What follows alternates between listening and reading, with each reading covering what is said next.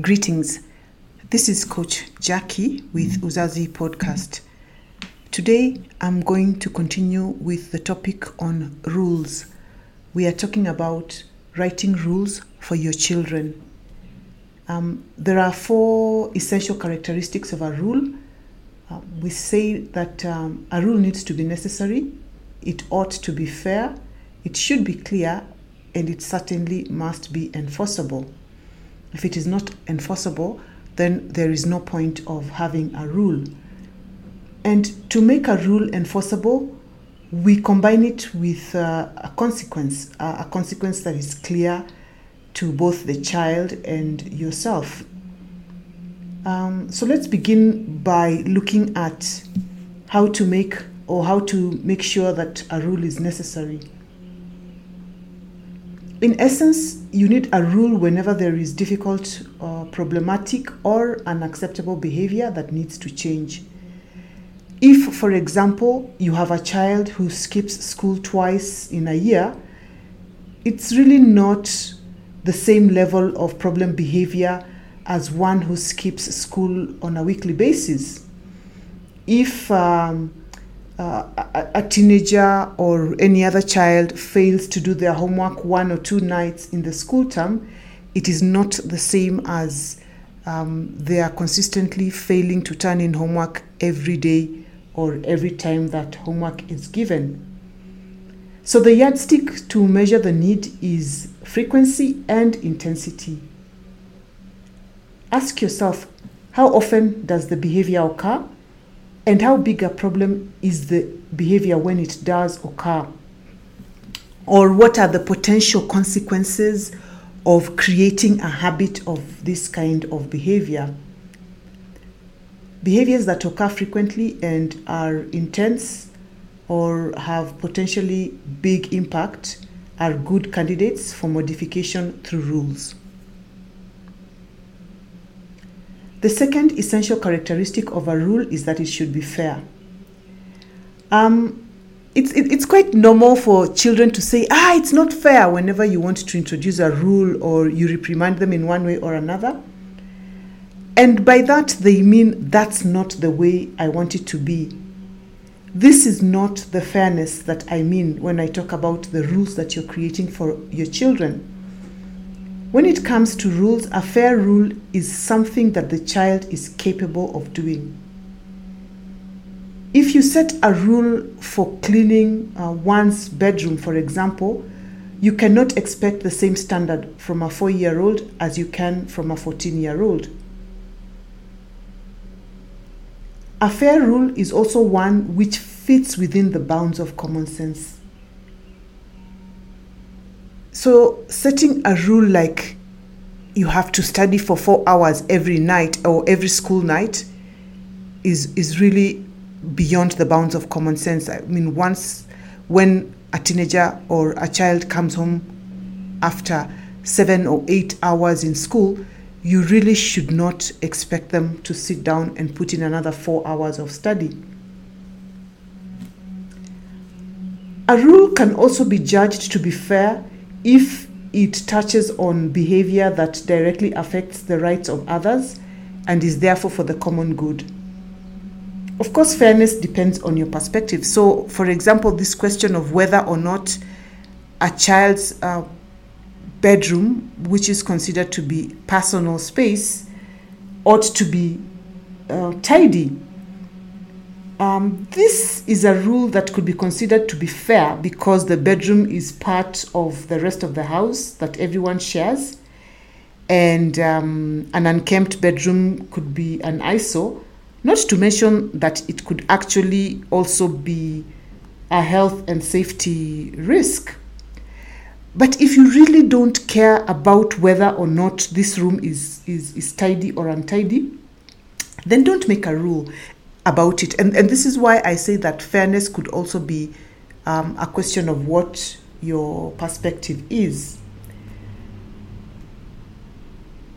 So look at the different children or the different ages and the different circumstances to determine whether or not a rule is fair.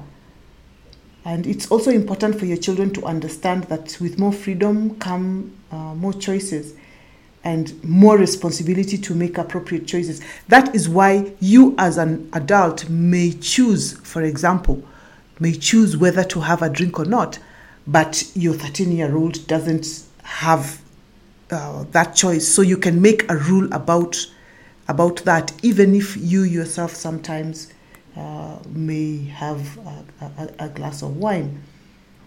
And so the rule may not appear fair to the teenager, but they don't have the same rights and responsibilities as you do.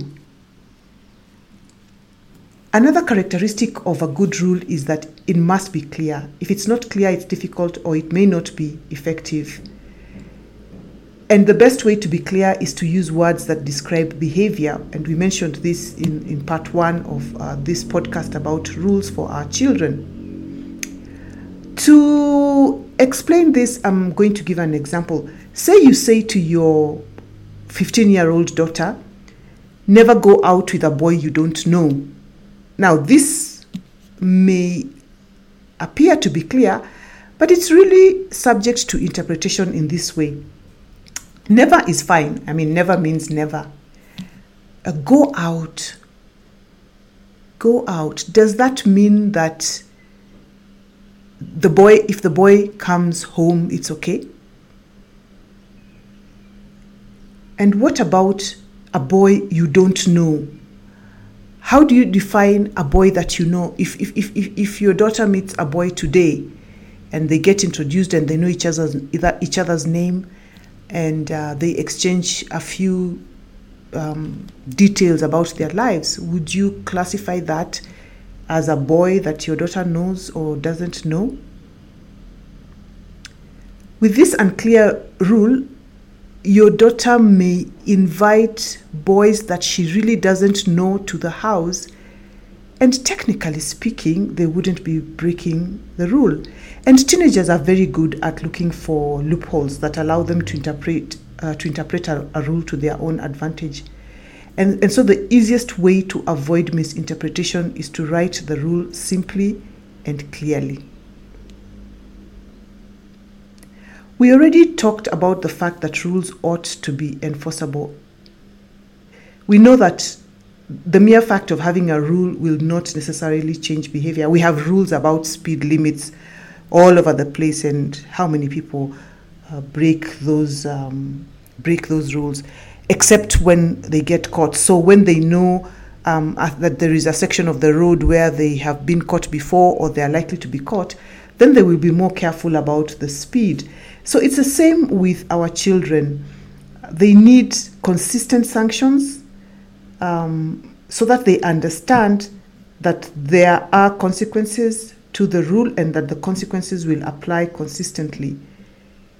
If you're not able to enforce a rule, then do not create a rule. Do not create the rule.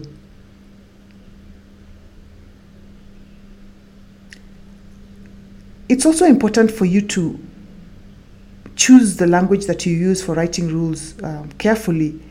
A rule can be necessary, fair, clear, and enforceable, but still not hold up. There are some important guidelines to follow when writing rules so that you avoid failure before you even begin. One of the things to avoid is constructing a rule using accusatory or demeaning language. Directive like, because you're such a pig, always clean up your room, or since we can't trust you, you have to come home immediately after school. These are really disrespectful, and they do nothing to build a positive relationship between you and your child. Authoritarian language in a rule is also very likely to invite a power struggle, and this is especially true if you have teenagers, but applies for all children. So having rules that include words like you will, you shall, or you must will only invite rebellion.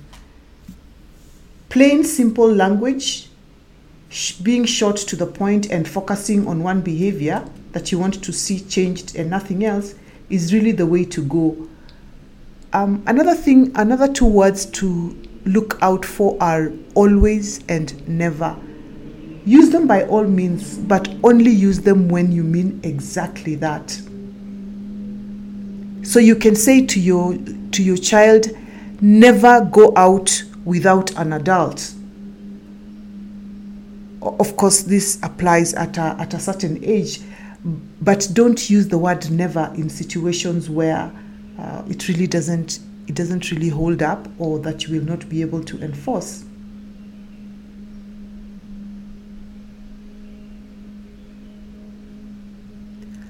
So let's pause here and maybe do a little exercise, or consider a little exercise that might help you with beginning to create rules for your children.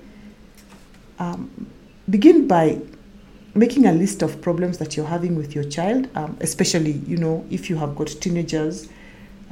There will probably be a lot of things that you consider to be problem behaviors.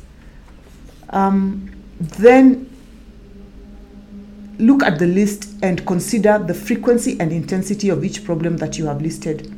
How often does the problem behavior occur, which is the frequency, and how big a problem is it? What is the intensity, or what is the potential impact of that behavior? At this point, you're likely to find that there are some behaviors on that list that you can cross off, because remember we said that it's pointless writing rules for behaviors that occur only occasionally, and it's also not a good idea to have too many rules that you have to track and monitor. Now look at the behaviors that you have left. These are the behaviors that we consider, or that you consider to be frequent and that have high intensity or high impact. And then construct a rule with a set consequence for non-compliance. That is a rule for each of these behaviors. Remembering the criteria: is it necessary? Is it fair? Is it clear? And is it enforceable?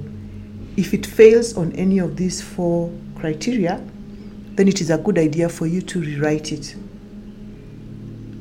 Once you have written down these rules, you can take this exercise further and sit down with your teenager and explain your concerns about the behavior, and then ask for your teenager's input. In the previous podcast, we suggested that having your child contribute to the construction of the rules will increase the chances that they will abide by those rules.